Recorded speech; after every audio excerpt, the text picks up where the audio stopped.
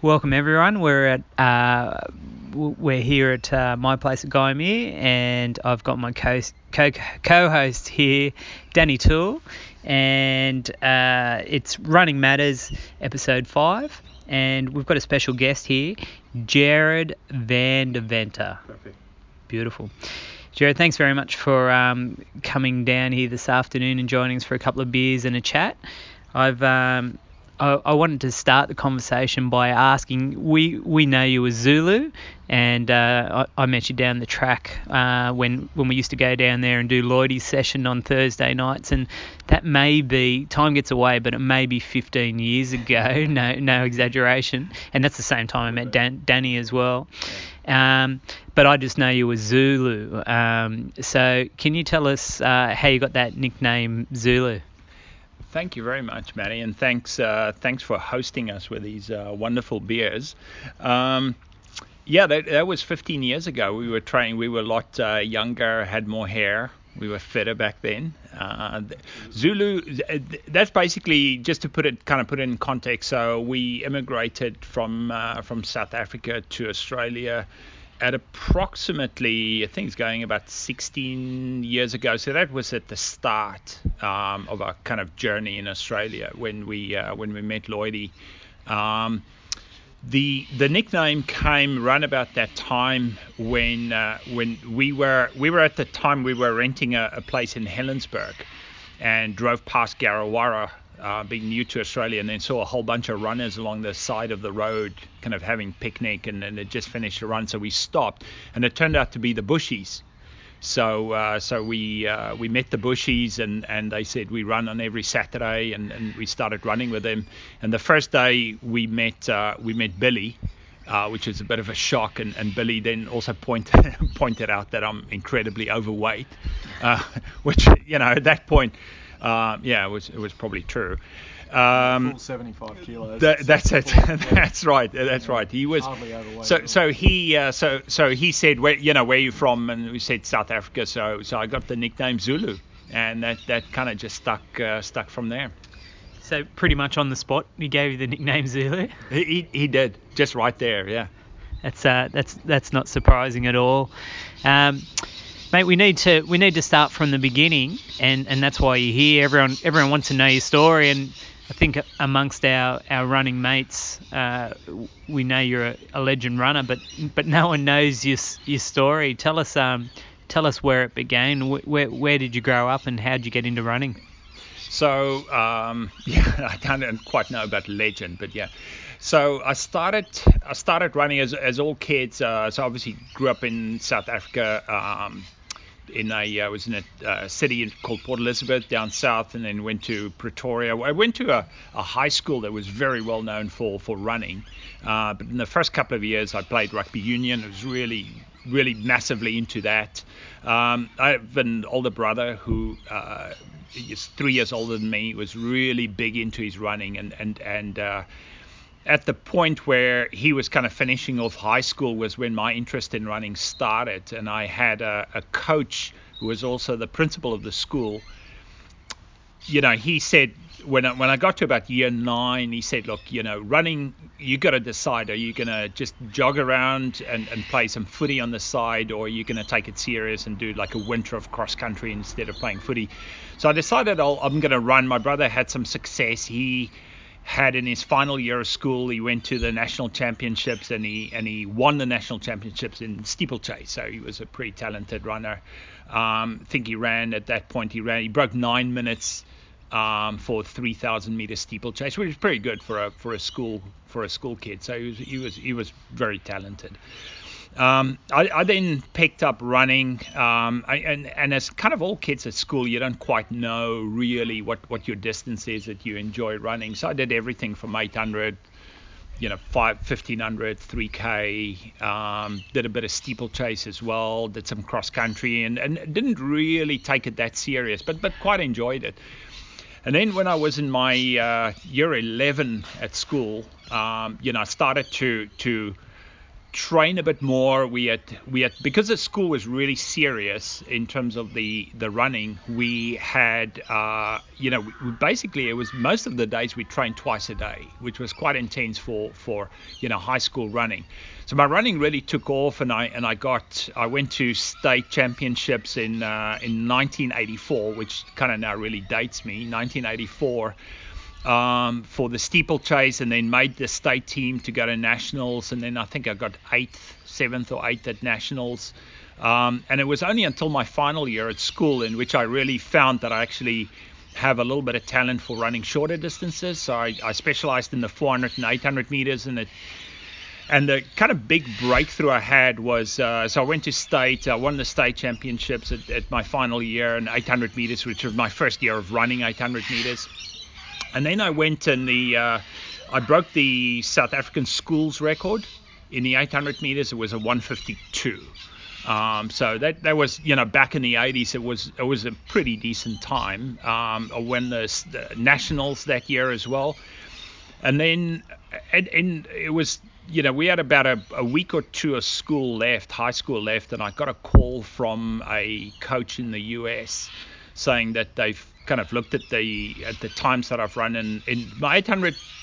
Like I said, my best that year was at the nationals was a 152. My 400 was a 48, so it wasn't too bad. And then he said, okay, well, I was 18 years old, so they offered me a scholarship. It was the days before internet, so it was quite a lot of late night phone calls and a few letters. So I got a scholarship to go to Houston Baptist University, so I left there in 1986, went to university in the US. So yeah, that was kind of the start of my running career. Wow. Did you just pack up and head over on your own? Yeah, it was kind of scary because, you got to remember this was in the mid 1980s, right? We were in apartheid South Africa. There was no, everything was basically government controlled in terms of anything you see on TV. So we had virtually nothing to, I'd no idea what things were like in the US. So as an 18-year-old, we just packed my bags, got a one-way ticket, and just went off to the US. So it was pretty scary, considering that I was basically there to perform, to run and run hard. And when I got to the US, it was very interesting. We were 12. It was a very small university, and we were a very small track program, track and cross country. So we were 12 runners. And all 12 of us ran middle distance, so anything from 800 to 5K on the track. And I was the youngest of all the runners there. They were all from Europe, and they were all pretty much focused around building a very strong 4x800 meter team. And the year before I came there, the year before I went to the university, the 4x800 team of the university broke the American University or NCAA record in the 4x800 meter. So they basically built everything around this 800 meter, 4x800 meter team. So I basically walked into a team with some really hot 800 meter runners. Yeah. And my 152 was the slowest on the team. Wow. There was a guy there that had made the finals of the European Indoor Championship, Senior Indoor Championship. So there were some really, really talented runners. Most of them were from Sweden. There were a few of them from Sweden, from Spain, Germany. I had a roommate that was German. So it was pretty scary, walking into that as an 18-year-old, from South Africa, not really knowing much, but just having an incredible passion for running. I mean, running was everything back then, right? At 18 years old, and you don't know much about anything in life but running. So yeah, it was scary, but it was exciting. It was great. Absolutely. That was right in the middle of the running boom, sort of. Your Jim Fix sort of era. That was, mate. And the interesting thing, I mean, I've spoken to a number of people about the kind of the phases that running goes through, and it's interesting how we now see a lot of the kind of principles of the 80s that we applied in the 80s are now making a comeback. And one example of that is the big mileage. You now see a lot of because remember, we went through the phase where triathlon was very, very popular, or started taking off kind of in the 90s and the early 2000s, and it became, cross-training became very popular. And look, I'm a big fan of cross-training, especially at my age. I'd say our age, but I'm much older. And so cross-training became very popular, and triathlon was very popular, and the consequence was we were all told that, look, you've got to cut your mileage, you've got to just do quality sessions, and the big mileage disappeared.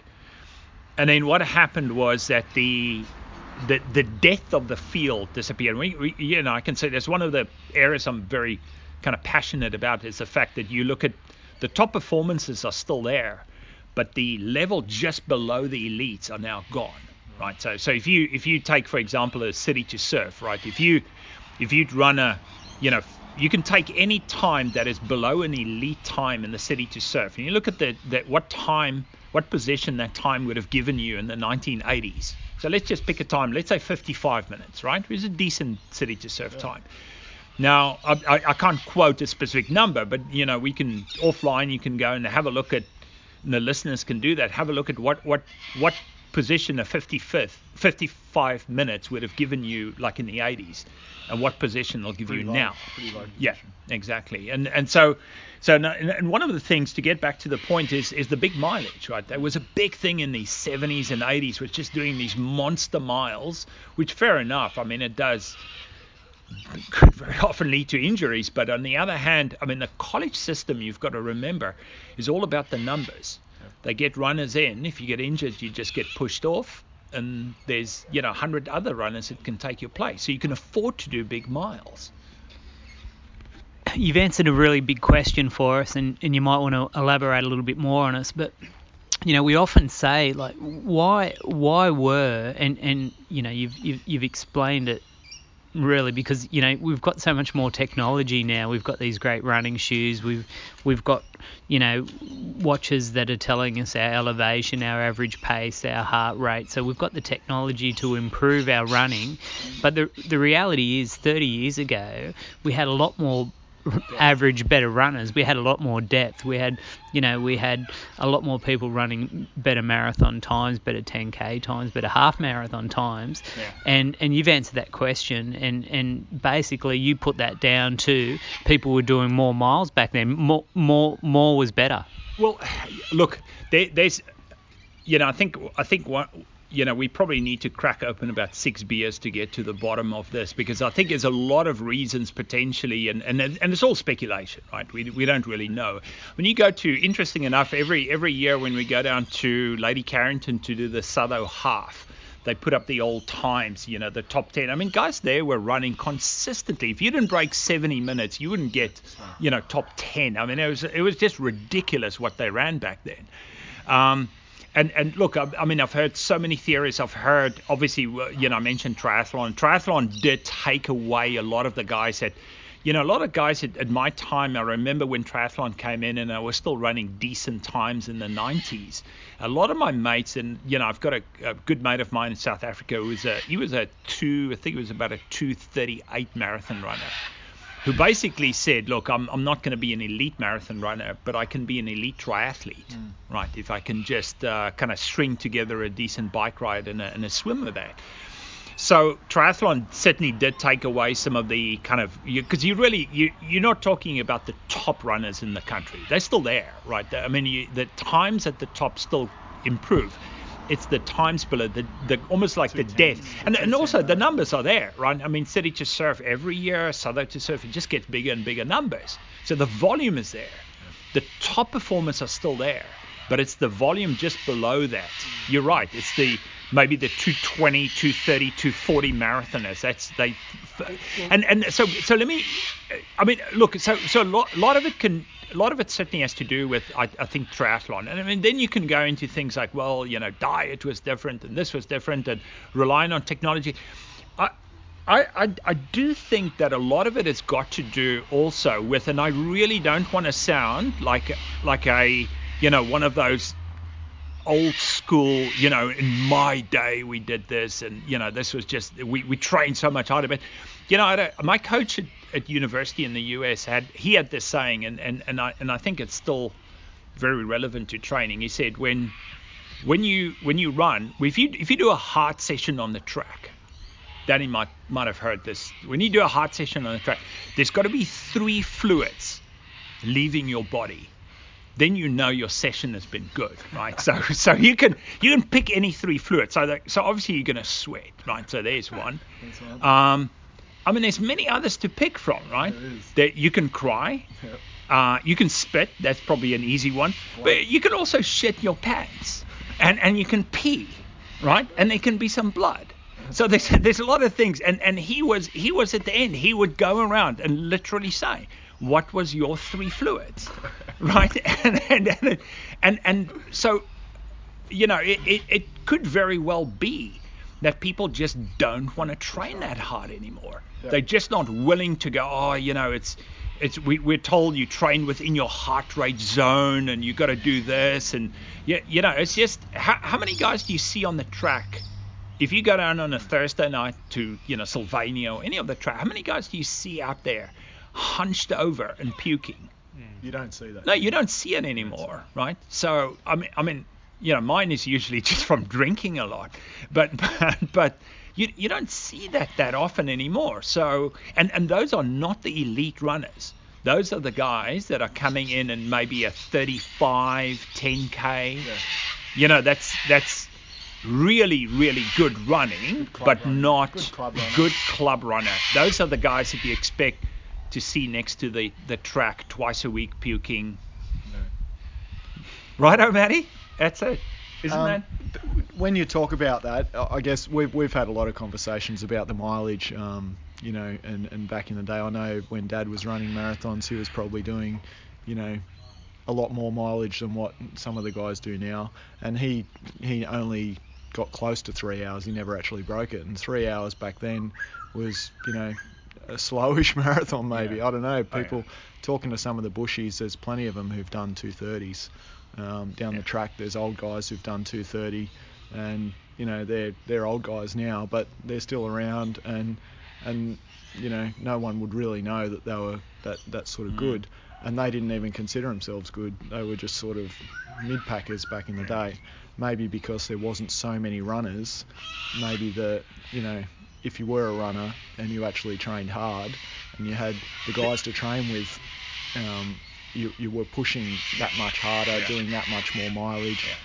Do you think there's a toll from doing that mileage?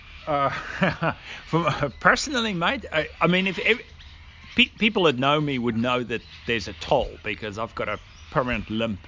I've got arthritis in my right knee. I did an MRI a couple of years back, and the MRI, I mean, it looks really, really bad. So the meniscus is gone. The kind of Teflon layer on the top of my bone is completely worn out. I've got holes in my patella, but it's you know, it just doesn't mean I can't run. But yeah, so there is a toll. I mean, I've been running, and we did big miles. I mean, getting back to when I was in the US, it was a bit of a shock for me, ramping up the miles as an 800 runner to doing about 100 Ks a week. Wow. Of which a lot of it was track work. So it's a lot to do if you're going to do track work, included. The 100 to I think the most we hit in cross country season was maybe like 120 or something like that. No, Ks. Oh yeah, Ks. So it's a lot for if you're going to do for a track runner. Yeah, and so like the longest Ks you were running was 5K. Well, at that point, I mean, it's interesting. So I ran. Okay, so competing. Okay, yeah. So my first year, I was in the US for a couple of years. Our track program got cut because our coach got caught for NCAA violations, and the program got cut. And anyway, that's the end of that kind of US story. But while I was in the US, I had some pretty decent success. A couple of PBs during that time. My 800 I brought down to a 149. Which I was really happy with. I mean, the interesting thing, the US was such an amazing experience. So one thing when I arrived at the tail end we kind of, well, at the tail end, we went into cross country. It was a cross country was very unique because, I was used to running these kind of, similar to what we'll have in the bush here as a cross country. So you talk about, I ran for a number of years at Southo at the club here, and the cross country here would be similar to what I'd be used to in South Africa. Well, and it'd be a 10K cross country, and then seniors you go into 12Ks. In the US at college it was 6 and 8Ks, and it was all on these golf courses. They used to get beautiful, rolling lawn and that. So it was really, really fast running. So you'd come around and maybe, like a 6Ks, you do about a 20-minute 6K or something like that. So it'd be pretty decent running. And then we went into an indoor season, and I've never in my life been on an indoor track, and also being very naive, I didn't really ask a lot of questions. And the first day, I knew we were going to run indoor, and it was an indoor season. And the first day we went down to, so it was obviously, as I said, in Houston in Texas, and our conference was included a couple of universities in Louisiana and Arkansas and up until Florida. And we went to Louisiana State University, and I remember stepping in the first time in my life, stepping on an indoor track, and just going, what the fuck is this? It was just crazy. It was a very Daytona. Oh yeah, it was everything was banked. It was like a like a velodrome. Yeah, right. And their track was it was boards. So you hard, but you'd hear this pounding, and it's very, very loud. And there was also only 4 lanes, and there was a 200-meter track. So my first outing there was I think I ran like a 2:05 800 or something. It was just ridiculously slow. Came like dead last because it was just I just didn't know what was happening. Like I've never seen an indoor. We didn't. Down in Houston it was hot. We didn't have indoor tracks there, so we didn't train on them. So that was kind of bizarre. So I had a really horrible indoor season. I just couldn't fathom that. But like I said, outdoor managed to do that. So you mentioned 5K. So it was interesting. I never could quite fathom running anything more than a 1500. I ran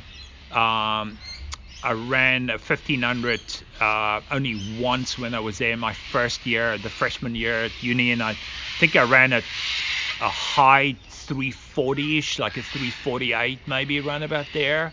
But it was in the like high 340 range. And then I ran a 5K. So it was the last race of the season. It was in Pasadena in Texas, and I ran a 5K, and it was an evening race. And I didn't quite realize, because I had no reference as to what a decent 5K time would be. And it was end of season. Our season was over. There was nothing to run for. And being 1500 was my furthest that I've ever run in a race. So I ran the 5K, and it was only afterwards that I kind of realized. So I ran a 14:52.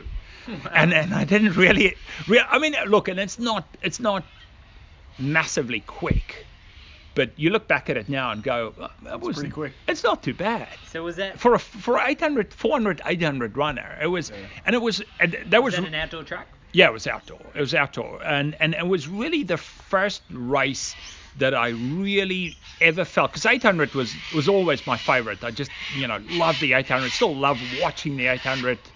Guy like David Rudisha, it's just something magic about an 800. But you push yourself so hard, and you go into your oxygen, you run out of oxygen so quick in that race. But it's basically, you get less than 2 minutes to hold out, and that's fine. Into a sprint, yeah. It does. It is a sprint, and anybody can really just hold out for that amount of time.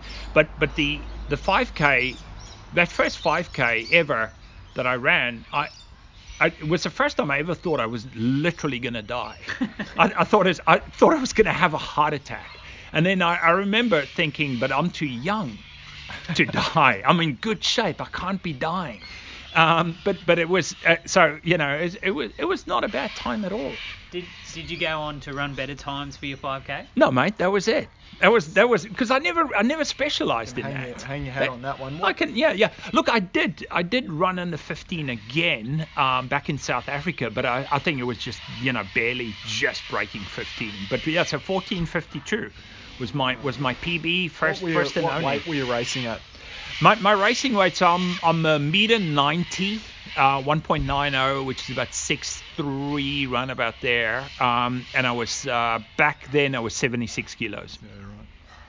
Wow. So which is not light, but you know. Don't you can ask me what I weigh now? No, that's fine. So talking about PBs, look, we know that your 800 was your specialty, and you're blowing everyone out of the water with that time, and also, well, your 5K as well, unbelievable. So just to let people know what other areas or what other times you ran for 10K, half marathon and marathon. And I know Danny's got a question with the comrades as well, which is 60-something Ks. 90. There you go. I was way off. So can I hand it over to you and you can tell us about your other PBs? I certainly had wished that the comrades would finish at 60 Ks every time I did that. So I came back after a couple of years in the US. I ran at that point. I mean, I kept on running 800s. Most of the races then were I'd quite a lot of success at kind of state level. Went to a few national championships when I came back. The best that I got was a fifth and this is senior championship, so out of school. So got fifth at the South African senior championships when I came back. I also I made the state team for cross country, a state senior team for cross country. Went to a few national championships for cross country, and I quite enjoyed that. I love racing. I mean, racing's always been my thing, right? It's just the lining up, and I guess at the end, when we get really sad and depressed after a couple of beers, we can talk about what I miss about competitive running. But it's the racing, it's the adrenaline and the lining up, pinning a number on and putting it on the line. Oh yeah, and just you're absolutely right. And then just being skinny as, right? And just knowing you're in incredible shape. Not the race itself. I don't miss necessarily the thinking you're gonna die feeling, but just the standing there and that. So anyway, get back to your question. So PB. So I did 1500. I brought down to a low 340. We did quite an interesting thing, and this was my brother and I when our kind of running careers overlapped. When I came back, and he was at the end of his career, he stopped running because of knee problems and had some serious knee issues and had some surgery, and he gave up running. So we did a couple of these circuits in which we went to did 3 races in South Africa. A race being called the Vernon Barnes, which is in Port Elizabeth, did a mile there. Went to a place called Musselbaai, did a mile there, and then ended up in Paarl, which is near Cape Town, and did a mile on Boxing Day. So these 3-mile races that we did, and then got some money actually for running, which paid for the holiday. So we did that. I ended up with a low. They tended to be these kind of major events tended to be relatively tactical. So I ended up not a massive. So my mile time it's not overly impressive. I ran a 4:07, which is not. No, it's not impressive. No, it's not. No, I mean, if you can't run under 4, then it's not really in. So it was not a major time. We're in rarefied, yeah. So it's anyway. So I'm not. I mean, it's not super quick, but I was happy with that. It was good enough to bring in the field at the back. So again, I considered myself a 400, 800 runner. Other PBs, my 10, which I look back at it and I think that's probably one of my best PBs is 32. 32 minutes for a 10K. I'm very, because it was in Pretoria at high altitude. I remember the race very well because, I looked at my watch. It was before GP. I looked at my watch and I saw it was like a 9 something. I went out with the front guys and then just thought, this is fucking stupid. What are you doing? Like, this is just 9 minutes for 3Ks, right? Wow. And then hanged on for 32 minutes. So that's a 3:12 per K, which is not bad at all. So I was happy with that. Anything longer than 10 Ks is when my times start dropping off. So my PBs are not significant. Anything beyond that, a half, I did a 76. Half, which again, that PB is about 15 years old, so it's relatively recently. I did, it's only a couple of years back at Sydney Morning Herald half that I ran a 79, so I still could do 70s, until relatively recently. City to Surf, one of my favorite races, just because to me it's just I did a 51 at City to Surf, so that's I'm pretty happy with that time. Marathon 2:54. That's my PB in a marathon. I've run under 3 hours. I've got a knack of running under 3 hours, but just barely under 3 hours. Like I'd scrape in under 3 hours. You've done a few under 3? I've done a few 2:59s. Yeah. Right. My last one was in 2012 with Tall Paul. Did a 2:59 in Canberra. Yeah. So the that's so my PB 2:54 in the marathon. So it's not slow, but it's not made. It's only really when you get into the Marty Keys range. That's a bit sharp, yeah. So when you came back and you'd done your mile circuit back in South Africa, what made you decide to go and do longer stuff like Comrades? I know you've done quite a few Comrades as well. What made you change from being an 800 runner and to do 90 kilometres? The change was very easy. I stopped running. Right. I basically stopped running for 10 years. Right. So I just gave it up completely. I was pretty sick. I got a really, really bad stomach virus and was in the hospital for about 10 days. And so I was very sick, and this was at a time that I was running pretty well. When I recovered from that, I basically had to rest for a couple of weeks and couldn't run at all. And it was hard coming back. And I went through that phase where you basically run big miles, hard running, where you go, well, what the fuck am I doing? What am I doing with my life, right? Is this really what I want my life to be? And you start questioning and become very philosophical, and in terms of, is this what defines me? I'm a runner, right? And you go through a point of what's the use of just running another? You become negative. So I gave it up. I gave up running. I put on a lot of weight because as you know, when you stop running because of injury or any other reason, you keep on eating like you're a runner. And then I put on a lot of weight. I went up to as I said, my racing weight was about 76, high 70s. I went to 110 kilograms and became very unfit and just, hated everything about running. But then I, after about 10 years or so, I was in the army in South Africa as well. And kind of my life was just, it's not as though I went in, there's no, mega story there of going into a deep, dark place. It was just plain and simple, just gave up running. Wow. And then I decided, well, you can't be like that. You can't not have run, your whole life up to that point and then just give it up. So I started running again. And then I think the break that I had for about 10 years was probably the best thing I ever did, because it did give me the opportunity of kind of revitalizing my running. And that's actually where my half marathon PB and the marathon PB comes from, is from that second kind of phase. Yep. And as all runners in South Africa, you've got to do the Comrades. The running scene in South Africa is very much focused around ultra running specifically. They've just had recently, last week or so, they had the Two Oceans down in South Africa, which is 56 Ks if I remember correctly, and then the Comrades Marathon. So I did two of those, kind of mixed success, about an 8:20 was my first one, so it's 90 Ks, 8:20, and then I did an 8:40 or something like that. So it wasn't too bad, but it was really just, like I said, the second phase of getting back and running for a different reason, right? I mean, what was driving me as a youngster was just kicking ass. That's all you wanted to do. You go out on the track and you're just angry and you just want to, just basically kick everybody's ass. and you didn't really appreciate running per se, just for the sake and the love of running. And it's in the second phase when I came back and it was like, well, you know what, I really, really enjoy running.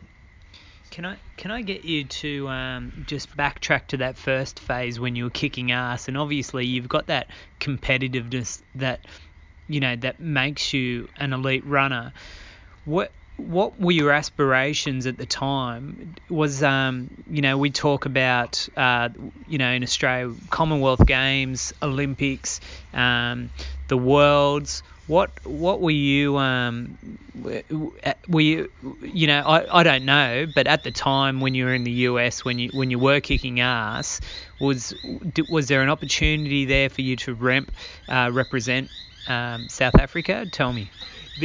No, there wasn't, and the reason was that during the 1980s, South Africa was under a boycott, right? Yeah. So there was no representation. Which, look, I've got to be totally honest. I don't think I was certainly never ever at the level that I would, you know, make a South African team to go to an Olympic Games. I was never that good.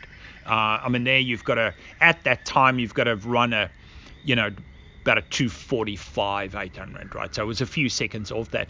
I did have ambitions to run professionally. I mean, that was at that time was I thought, well, maybe I could make a living out of it. But you had to run. I mean, I think I was just below that level, and I you'd make a little bit of money on some races here and there, and in the US on the road circuit you could swing in a 33 or 34 10k and pick up a 5th place and make $50 or something, but it wasn't going to sustain. You need a sponsorship, right? And it was just not good enough to get that. So I'd hoped to have made, I guess, looking back at it, if I in South Africa, you know, come back, you know, because I'd made a national, made the state team, went to nationals, got, you know, place at nationals that maybe I could have scraped in a like a minor, like an African championship team or something like that, but certainly not Commonwealth or Olympics. No, I was never that good. But as everybody else, you know, I guess at that time you were very much just driven by championships, right? You know, win a state title, win a national title, win a local fun runner. It was all about just winning stuff. Was there prize money for, like you mentioned $50? Obviously, we're talking 30 years ago now, so it's probably worth a bit more than it is now. Was there? I know, talking to Lloydie in the 80s and the 90s, there was a lot more prize money in Australia for fun runs.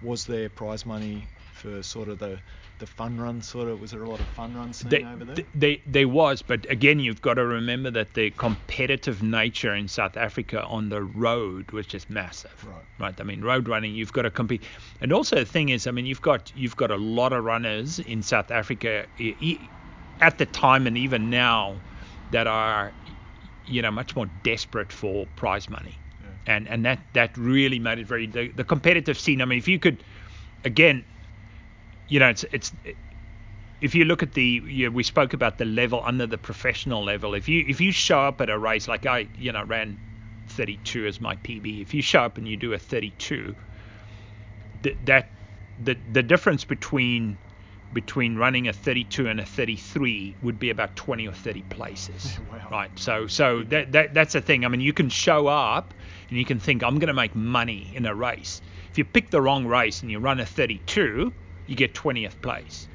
So it's very hard, and that's why I said if you really do, and I think the same thing goes today. If you do want to make it as a professional athlete, you have to have sponsorship to be able to run that. So and I guess that kind of in a sense was that so that was my running. I mean, I did in South Africa, I did have some decent races in that kind of like that second, I don't know if we're back on the second phase of running again, which kind of leads me back into where we came to South Africa, came to Australia.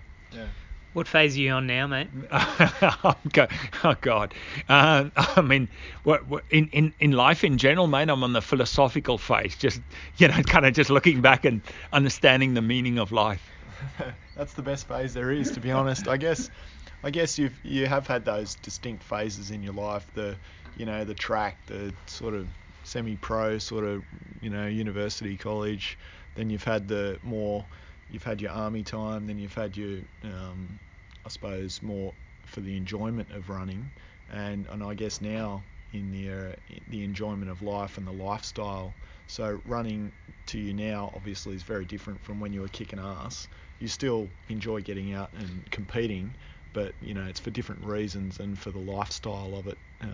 Is that what you think? I mean, yeah, Danny, it really is. It really is in terms of the phase where I am now in my life, the motivation is completely different, right? You do go, obviously the PBs that I ran back then, I'm never going to see those again, and it does take a while. It takes a while of a few years to kind of understand that that's not going to happen again. But it doesn't mean, and everybody will go through that phase as they get older. It doesn't mean that running cannot be enjoyable. And in fact, it doesn't mean that you still can't run hard and still run some decent times. It becomes enjoyable now. It does, mate. And you do, if I look at some recent time, the city to surf that I ran, the 51 minutes, which is probably not a bad time, and that wasn't too long ago. It was within the last 10 years. We ran, I think you and I ran together at Ramsgate at the New South Wales Novice Championships, and that's a 10k cross country. A couple of years back, it's 37 minutes. As a 45-year-old, so still for cross country, a 10 cross country, it's not bad. So you can still run decent times. But you got to get it. You got to make peace with the fact that you're not going to run your best times, which is fine. So what kind of motivates me at the moment is it's different things. Obviously as you get older, you want to stay healthy. It's a big thing. You don't. I've got, as most of the avid listeners would know, I've got two small kids, and I want to be around when they're very young, so I want to be around for the next few years. So you want to stay healthy, but also you do realize that running is part of your life. That I'll tell this story about a guy that I've come to know very well over the last 10 or 15 years or so. It's a guy lives in South Beach in Miami, a guy called Robert Croft. His nickname is the Raven. So if you Google the Raven, and I've told, I spoke about him many times on runs that I've had with the Bushies and with the Mars gang. This guy's run is a phenomenal guy. He's run for 42 years in South Beach in Miami, from the same spot, from the 5th Street Lifeguard Tower at South Beach in Miami, and he's run for 42 years, and he hasn't missed a day of running. So he runs every afternoon at 5 o'clock, and he runs 8 miles, so 12 Ks. Wow. So I've run with him a number of times. My name is mentioned in his autobiography. In the back, he's got a list of all the runners that's ever run with him. So I've run with him a few times.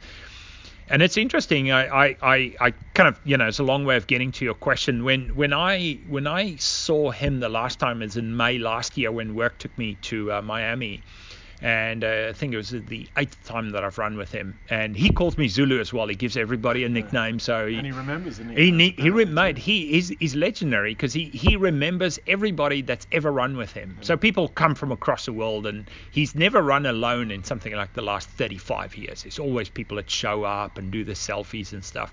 And he remembers everybody. So last time I showed up, and this was when my knee was particularly, going through a bad patch with the arthritis, and kind of just had a diagnosis, and was very kind of sad that this would possibly be the end of my running. So I showed up and thought I'd do the Raven run, and he saw me coming, and he said, "Oh, are you limping?" Right? And he goes, "Oh." And then when we had the run, he runs slow. He runs like 2 hours for 12 Ks, right? So it's really slow running. And he looks like shit, like death warmed up, but he does it, and he runs, and it's really, you can literally, we get passed by walkers but you don't walk, you jog with him. So the little slow shuffle. So I had a chat to him afterwards when everybody was gone, and I kind of, hanging around with him, and we chatted for a bit. And he asked me more about the injury and stuff, and I said, well, this is it, and and he I remember very well. He said, well, mate, you have to run. Like, you have to run. You've got no choice. Obviously, he himself has to run. I mean, he can't lose his streak that he's had for 42 years. But he just said, you've been running for so long, you've got no choice. You have to run. And you can interpret that in many ways. And you can say in a negative way, well, this is, if this is the way you're going to view what happens when running stops. But on the other hand, this is just, what motivates me? Well, I have to run, and I have to in a positive way. I don't mean it in a negative, well, it's self-destructive. If I don't run, I go off my head. But have to as in, that's just who I am. And I enjoy running for the sake of just getting out there and running, because I've done it for so many years. Yeah, that's, I think most of us have a similar sort of feeling and a similar way of life. I mean, we're all mates, and we all have that innate sort of motivation, internal motivation to go out and actually do something, be it running or ride your bike or whatever you're capable of at the time. But I know there's definitely mental health benefits from getting out and running, either by yourself or with your mates, and having the banter and the chat. Of course there is, mate, because we, I've myself have, as we all do, we go through, the ups and downs. I won't bring the tone of the podcast down to talk about that, but I mean, we've all had some bad experiences in our lives, and if you can think back of the times that you've kind of used the running opportunity to reflect on those bad times. And the point that I'm now in my life is I certainly want to have a crack at another few races. Just because I've got arthritis doesn't mean that I can't, maybe still run decent times. But you do think about the times that you kind of relied on running to clear your mind. You get back after a hard day. So what's your alternative, right? You're gonna go and sit on the couch and open up a couple of beers. I mean, you still do that after the run. Sure. But you don't want to get into that pattern of just saying, fuck it, I'm just gonna sit there and drink, or I'm gonna, do this or play PlayStation or whatever. Go for a run. Yeah. I mean, what's wrong with that, right? That's probably one of the best things that you can do. Clear your mind, right? Well, I think a lot of us, because we're so competitive, and myself and Danny are in our 40s plus, and the majority of our you guys don't look 40 plus. Mate, you keep saying the right things. You're welcome back. Our 7 or 8 listeners would be in their 40s as well, and but I think because we're so competitive that if we're not running, and if we can't go out there and run 4-minute K pace for a 5K, then it's not worth running. So I think, like you're talking about the mindset, and this Raven person, the mindset is, well, let's consider what running is. Like, why can't we walk a K and then run for 500 meters, and then walk a K and run for... That's still a run, isn't it? Like, it's what you determine. So even if you've got a bad hip, if you've got a bad ankle or whatever, you can still go out for a run and spend an hour being active. And, I mean, that's got to be better than going for a bike ride and putting tights on. oh, God. Particularly three-quarter tights. Yeah.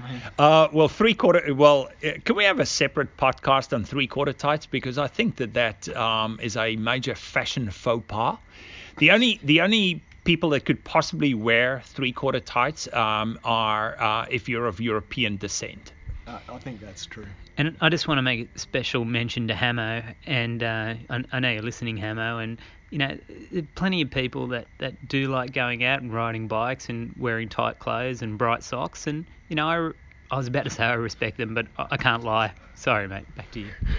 I have taken up cycling, so I'll come in defence of riding. I've been 2 weeks ago, rode out with Danny and the gang, so I have been doing a bit of that. Getting back to the very serious point, you're absolutely right. I mean, if you've you've seen me run recently. You'll know that it looks awful. Like Was that running? Yeah, it's right, man. I was running. Particular thing when I run is nowadays there's no dogs near me. Because when I run, it looks like I'm picking up a stone every time because I limp so badly. I assumed you'd been hit by a car and you were trying to locate a police station. So. It is as I had somebody said it looks like my wheel alignment is out, and that's so I do. I mean, for me, I did running kind of 4:30 a k is super fast. If you look at my Strava recently, you'll see that I had to push my heart rate to like 186 to get to 420 per k, right? That was a great effort, actually. And I mean, the fact that it's on Strava means that it counts. Yeah. Oh, look at black ops. Oh no, there's. You're putting it out there still. That's great. I mean, you talk about Strava. If a run is not on Strava, it's a well-known fact that it didn't happen. Correct. We've digressed a bit, but we've got to the end. I wouldn't say we've got to the end, but we've got to a point where we're talking about not running as much. How do you balance? You're at. I keep bringing up the elite level, which you're in denial about, but. Yeah, and it would have been a party scene in the US, but going from, I assume, apartheid to over there, it would have been a party scene in the US college scene. But without going into details too much, how did you balance the expectations of running really good times with, socializing and growing up? No, you're right. I mean, back in the 80s, it was pretty much. I think you can only focus on a few things in your life at one point, right?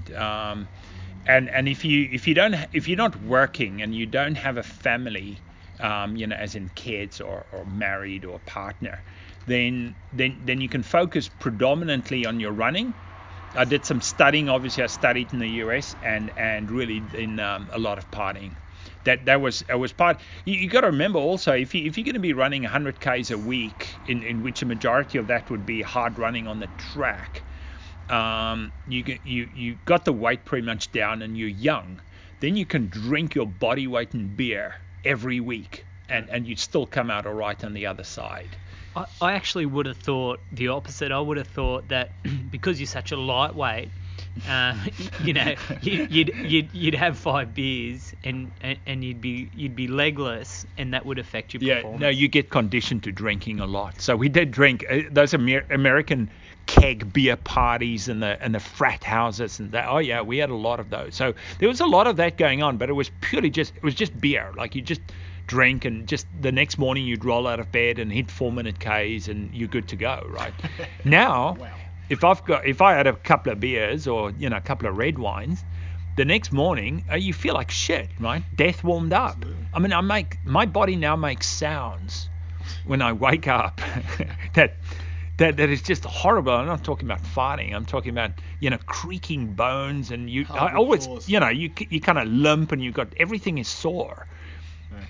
Just from having 6 beers, right?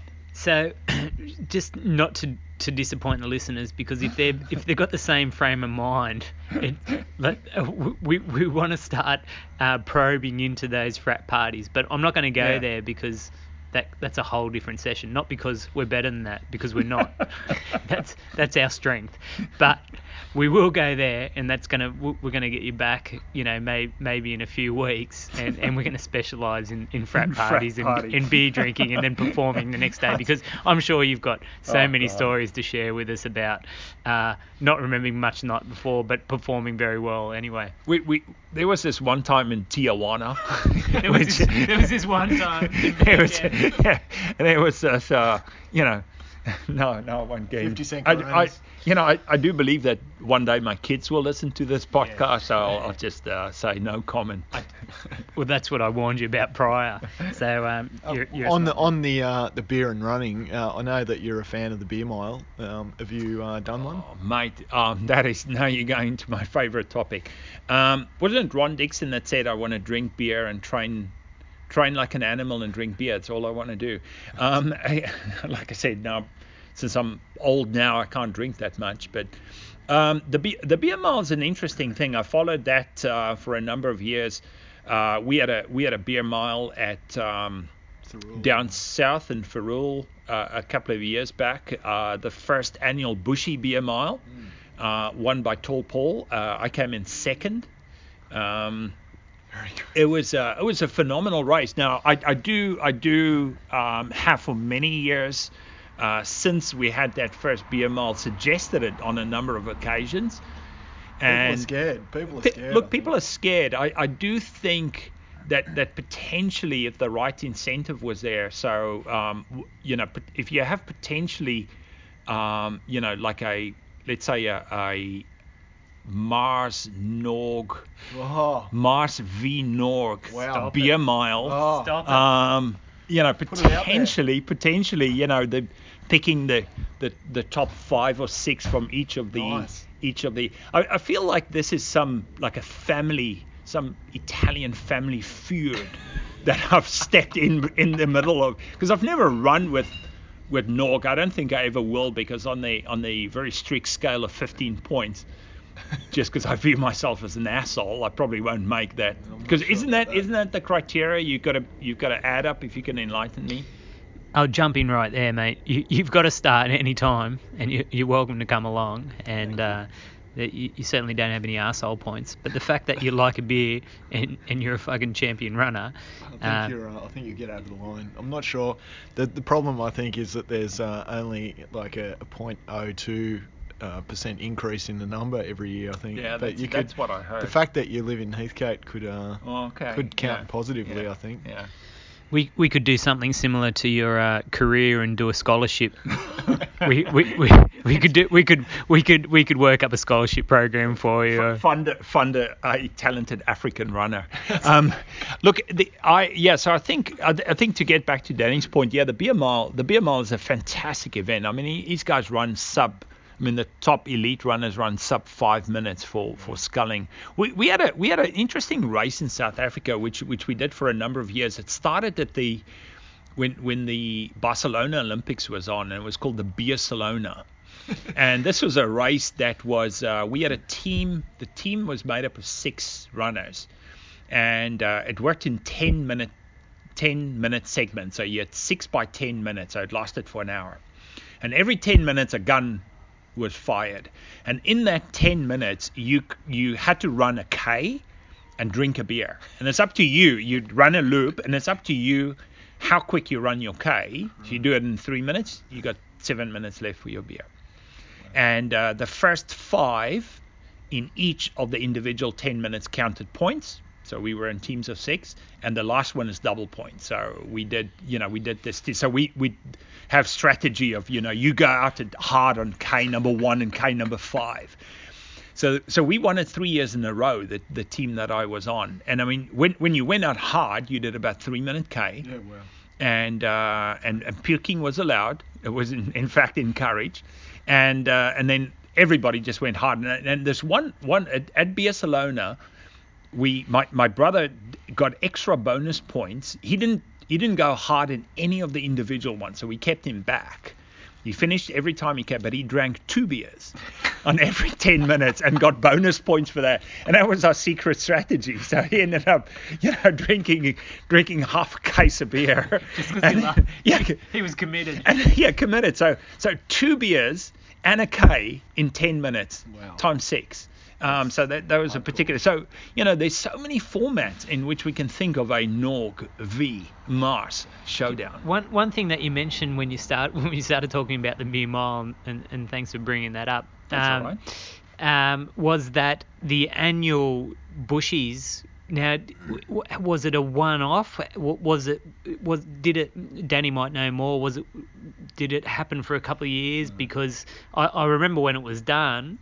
And then I remember you talking about let's do it again, but shouldn't we try harder to make an annual? I think the issue was that, or the issue is that there's too many serious runners that are still in their prime of running. and there's not enough people like myself that is basically just running for the love of it. Yeah, true. And you so just don't give a fuck. You oh have to yeah, just no, go and run around in exactly. circles. I mean exactly. So my 6-minute K is actually laughed upon.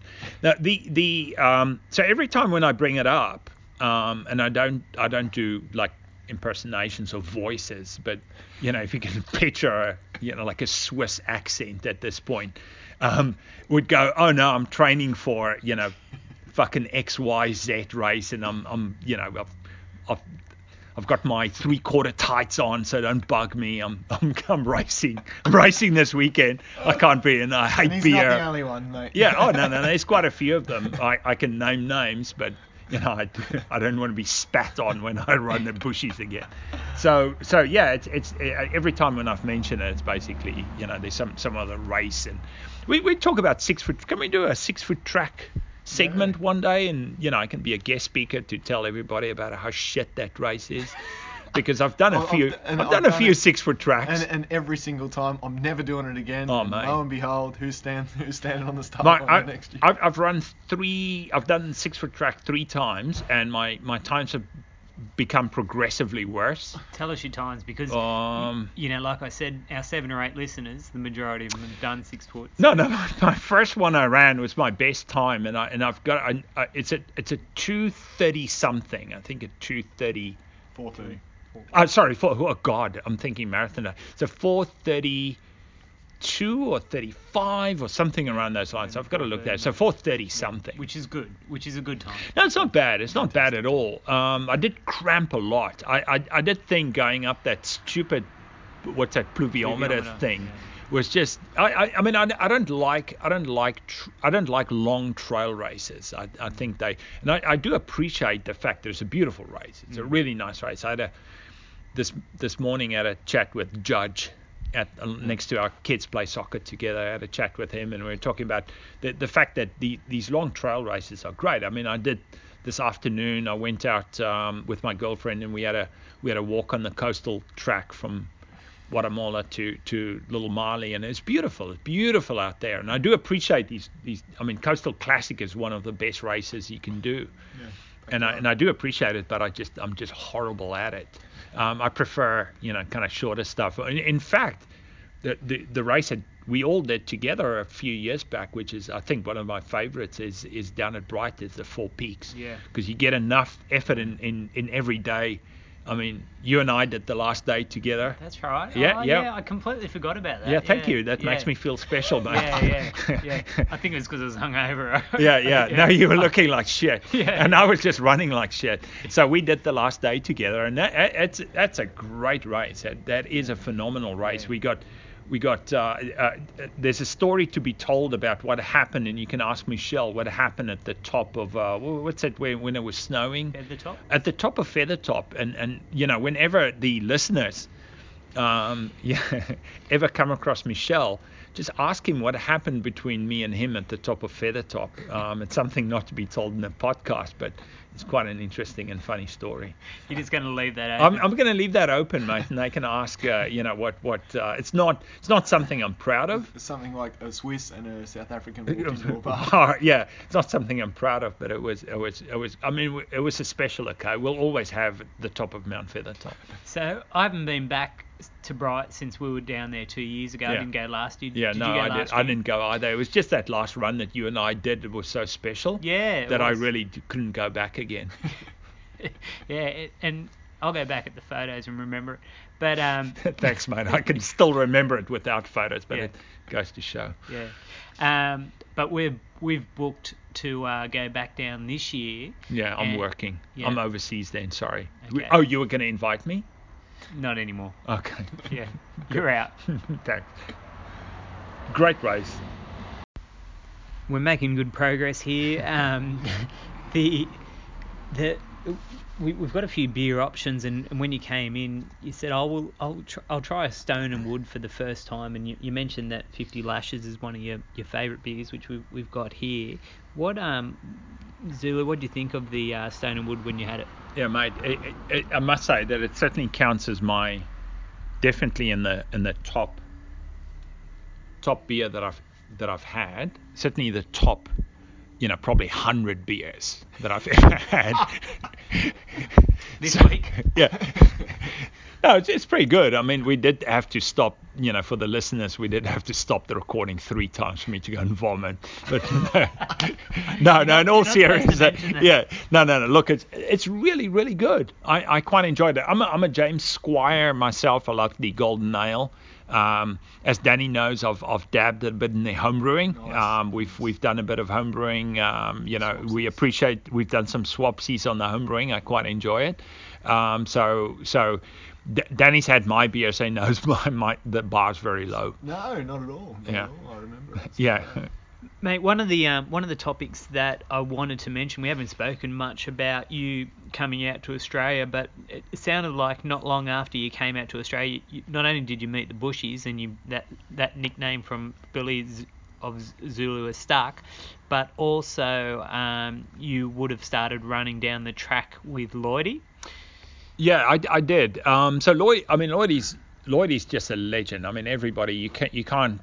I mean, if anybody, if you don't know Lloydie, and I've spoken about him many times to mates overseas, you just say, well, have a look at these Commonwealth Games, because that victory in the 5,000 is probably the best finish ever in a race. I mean, that's undoubtedly in my mind the best race. So yeah, we started training with Lloydie. Had a crack at the Gold Coast Marathon. Wasn't in really good shape, but had a decent Gold Coast Marathon when we trained with him. A story about Lloydie, which I do want to recall, which goes to show. I mean, Lloydie.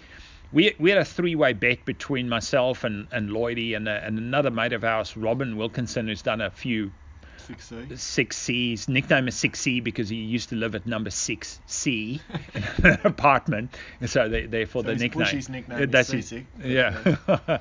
So we had this bet. Who would, the person that come last between the 3 of us in the city to surf in one particular year would have to wear a tiara at the surf club right afterwards when we had beers, and I remember Robin and I had run together down at Lady Carrington about 2 months or so before the race, before City to Surf, and we ran with Lloyd. Well, all 3 of us ran together, and we dropped Lloydie after about 5Ks, and there was a genuine drop. It was not like, oh, I'm faking, I'm really tired. He was truly fucked, and we were like high-fiving each other and going, this is in the bag. The end result was, from Lloydie being in completely out of shape, horrible condition, 2 months out, I ran a 51, my PB. Robin, faded to about a 55, and Lloydie ran a 49. Wow. Yeah. And he was in horrible shape leading into it. So that speaks to the talent that is Andrew Lloyd, to just in a couple of weeks bring it up to a 49. So yeah, he's a phenomenal runner and a great guy overall. Yeah. He likes a beer, and he's someone, I've spoken to Danny before. He's someone that we'd like to get in for a chat, and Sure. And he's a local, he's a good bloke, and and like you said, that 5,000k Commonwealth Games. Oh yeah. Like that's you could have that on repeat and watch it daily. It's Oh, unbelievable. it is. It is a good motivator. There'd be a few good stories about 6 foot with Lottie and 6 foot and also Mount Wilson to Bilpin. I know I've been there and witnessed some of the shenanigans. It's amazing that that anyone could get up and run at all after some of the nights out prior to the race. It's fantastic, and that was obviously this is sort of nowish times, not in the early days, but yeah, fantastic guy. So Zulu, tell us what you're doing now. Where are you going to be in 5 years? And if I can double the question up as well, for our mature listeners that are in their 40s. I think one of the lessons that I've taken from this is run till you spew or shit yourself, and if you don't, you're not trying hard enough. Do more miles. But for us that are sort of just trying to manage reasonable running, what's some advice that you can pass on to us? Well, geez, have we got another hour? It was a bit of an eye opener for me. 2009, I was living in the US for a few years, so that's kind of a phase 4 of my life. When we lived in the US, my youngest son Ryan was born in the US when we lived there, and I trained. I got into this program, the Furman, something like the Furman Institute of Running, first program. Anyway, these guys in the US had basically say you can run a decent marathon of 3 days of running a week. The rest would be hard cross training, so you train every day, but 3 days of hard running. But when you run, you don't fuck around, right? You go hard. So you do your tempo runs. You do a tempo run, a track session, and a long run. So I came to realize that you can, if you train clever, you can actually run decent times. I did New York in 2:59:42. So I just broke 3 hours using that program. Yeah. 3 days of running. I did no more than 50 Ks of running. The long runs were like 28, 30 Ks at race pace. But it was hard running. I mean, you'd sit there in the office that day thinking, what the fuck did I just do this morning, right? You did a 40-minute 10K, right? That's hard running for like a Tuesday morning. That was your tempo. So you go out and flog yourself. Yeah, no, you run hard. You do a track session, and then you do a long run. And then you do the long run. And that's it. And the rest would be cross training. But so to get back to your question, look, what I've come to realize, my current kind of mission in terms of, and I won't, I can go into this for hours because I do feel, like I'm onto something, is I've come to realize that if you're older, you've got to pay more attention to the non-running aspects of your life. I don't think this is an epiphany or anything that you'll just hear from me. It's a well-known fact. You've got to pay attention. The non-running aspects specifically for me at this point is dropping weight. My coach at university had said that if you want to run well, you got to look like Jesus on the cross. You got to be really, really skinny, right? Is this the same guy that said run to? Yeah, exactly. Exactly. So the fluid's leaving your body. We can sort of see there's a bit of a pattern developing. Yeah. So that's how skinny you got to be. Now I've been on this mission. So a long story to get to your question. Where do I see? Well, my plan so I've lost 11 kilos in the last couple of months. Thanks for complimenting me on that. When you see me, I appreciate that. And the limp with that, it makes for a pretty. All I need now is to grow like a mustache, and the kids would be running away from me. So I've dropped a lot of weight. So my plan is I love, the fact that I can still challenge myself, and I do believe that despite the fact that I'm broken, if I drop enough weight and I throw in a little bit of natural ability, that I can run to qualify for Boston Marathon. So I don't want people, 6 months from now, go back and said, in the podcast you said that you're going to qualify for Boston, and it didn't. Yeah, well, you got to have goals, and right. You got to publicly say this is what and if I don't get to it, then that's fine. It doesn't matter. So I want to run Brisbane Marathon later in the year and I've got to run a 3:30, sub 3:30 marathon, which is not. I think if I do end up looking like Jesus on the cross, then I can run that and just strip down the weight, 10 more kilos, and I'm good to go. So where do I see myself in 5 years? Probably still aiming for another marathon, even though, if I do get to Boston, it'll be my last, but then I'll want to do another one after that.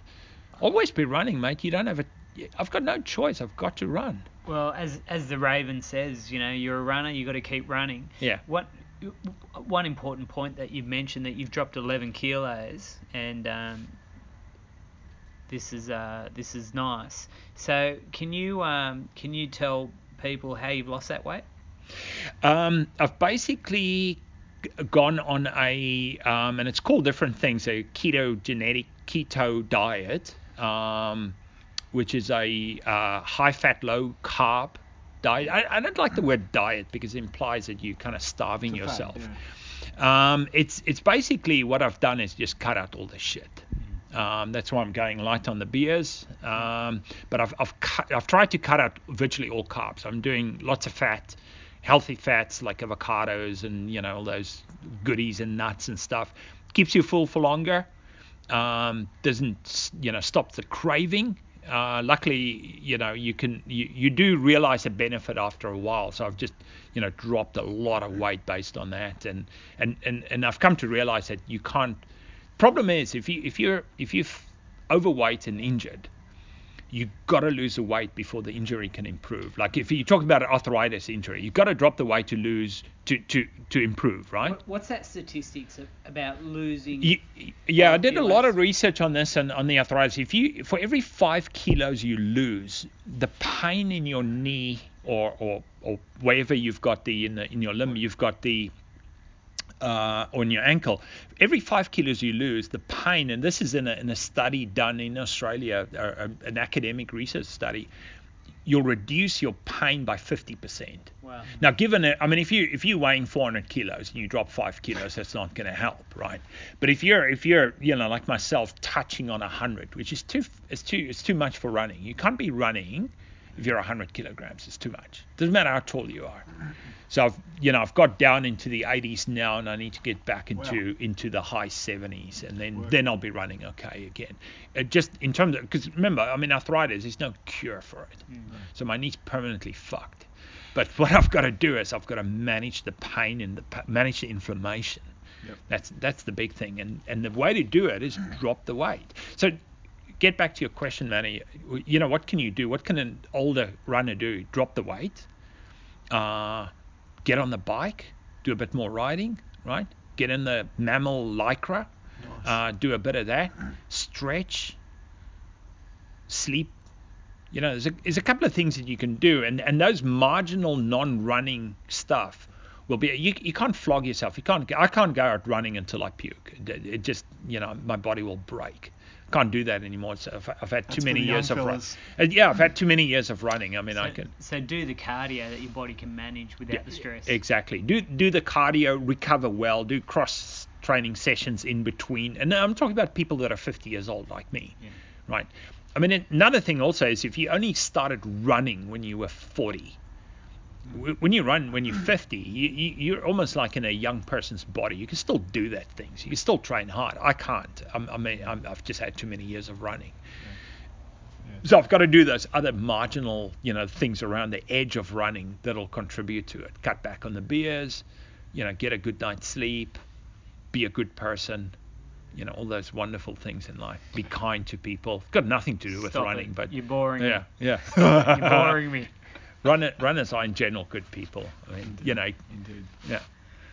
Mate, that seems like a really good note to finish up. I really appreciate you coming in and giving us your time. And look, I know the listeners will take a lot away from this. And you've told us your story. You've given us some really good advice. And mate, this has been a really good hour of our time. Danny, do you want to add anything? Yeah, thanks a lot, Zulu. It's been we've had a great friendship over the years, and be continued for many more to come over a beer and a run. Great stuff. Thank you very much for inviting me and for the cold lagers, and I'm looking forward to squaring up in the if I do get invited in the Mars v Norg showdown. I think with your heritage you'll be a definite starter, mate. Thank you, gentlemen. Awesome. Thanks, guys.